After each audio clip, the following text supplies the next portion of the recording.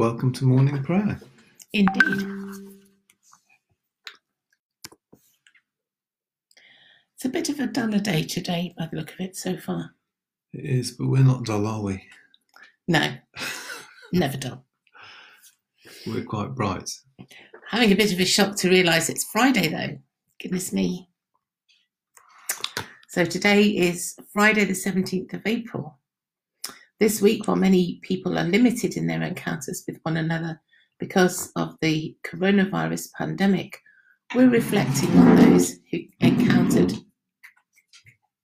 you wanting attention, dear? Oh, sorry, I'm just moving Milo into his position. He likes to be up here. We are reflecting on those who encountered the resurrected Jesus. So as I enter prayer now, I pause to be still, to breathe slowly, to recenter my scattered senses upon the presence of God. So let's pause to pray.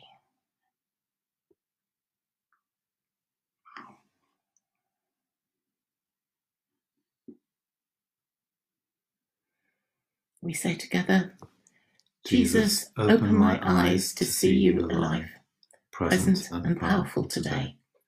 Spirit, infuse all I say and do with the hope of resurrection life. I rejoice in God's greatness today, joining with the ancient praise of all God's people in the words of Psalm 147. Let's read it together. Praise the Lord. How good to sing praises to our God. How delightful and how fitting. He heals the brokenhearted and bandages their wounds.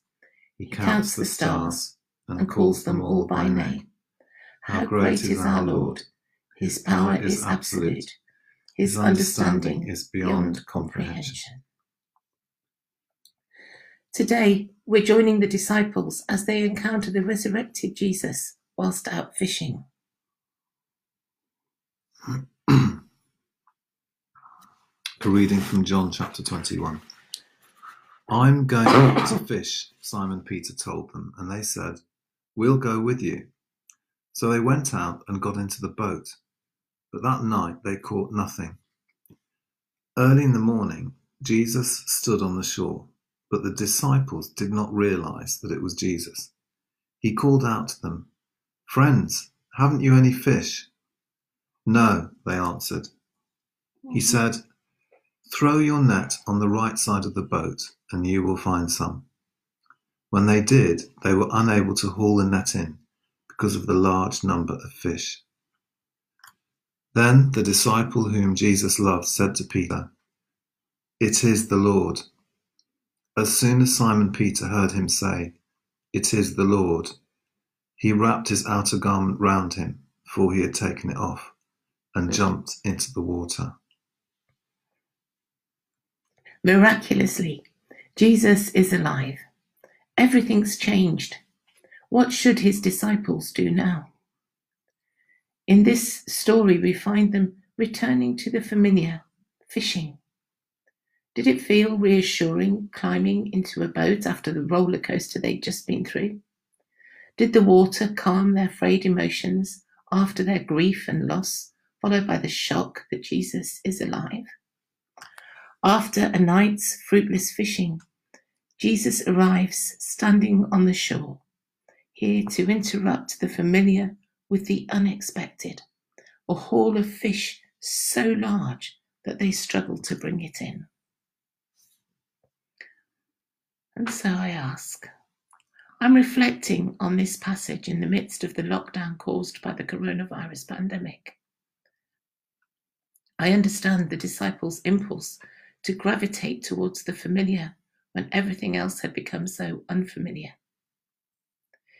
In the face of the uncertainty I find myself in, I ask you, Jesus, what should I do now? I invite you to interrupt my day with your life-bringing and unchanging presence and word. Let's pause and pray.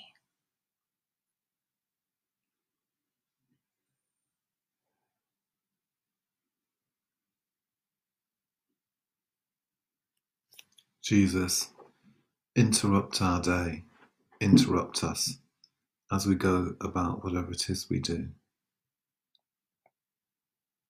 Amen.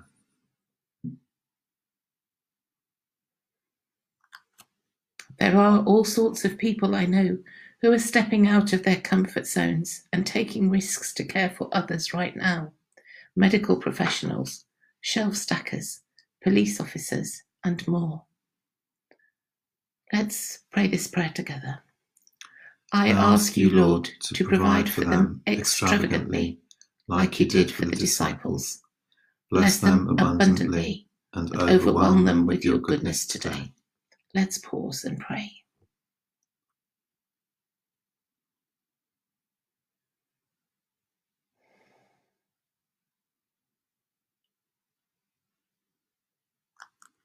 Lord, we pray for those key workers, those health professionals that we know of in our community, our friends, our family, and our church.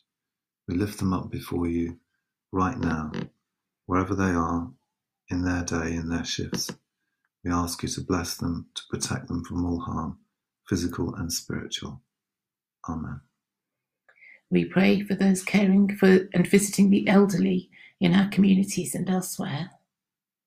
Be with them today.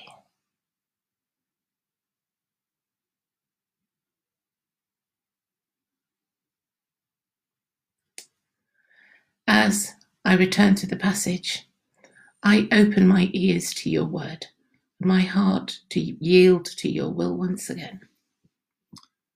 I'm going out to fish, Simon Peter told them, and they said, "We'll go with you." So they went out and got into the boat, but that night they caught nothing. Early in the morning, Jesus stood on the shore, but the disciples did not realize that it was Jesus.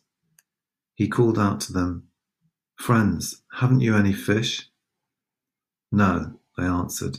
He said, "Throw your net on the right side of the boat and you will find some." When they did, they were unable to haul the net in because of the large number of fish. Then the disciple whom Jesus loved said to Peter, "It is the Lord." As soon as Simon Peter heard him say, "It is the Lord," he wrapped his outer garment round him, for he had taken it off, and jumped into the water. This isn't the first time Peter has jumped out of a boat. Previously, he was attempting to join Jesus in walking on water, but he sank when he looked at the waves more than his friend. In this passage, Peter isn't hoping to take part in a miracle, but to meet with one. His eyes are fixed on Jesus. Nothing, not the fish, not the water, not his wardrobe, and definitely not his dignity, is going to hold him back. When was the last time I so recklessly pursued Jesus? Let's pause and pray.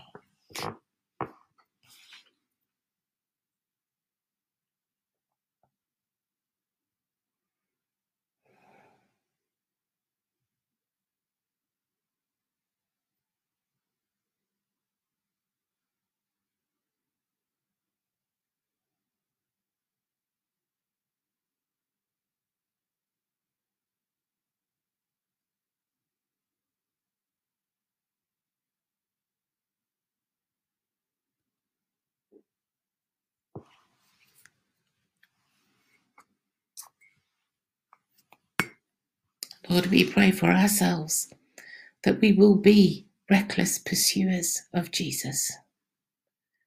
We pray for all those who are seeking and searching for meaning and reason, for comfort, for companionship, for presence with them in this time, that they too may find Jesus.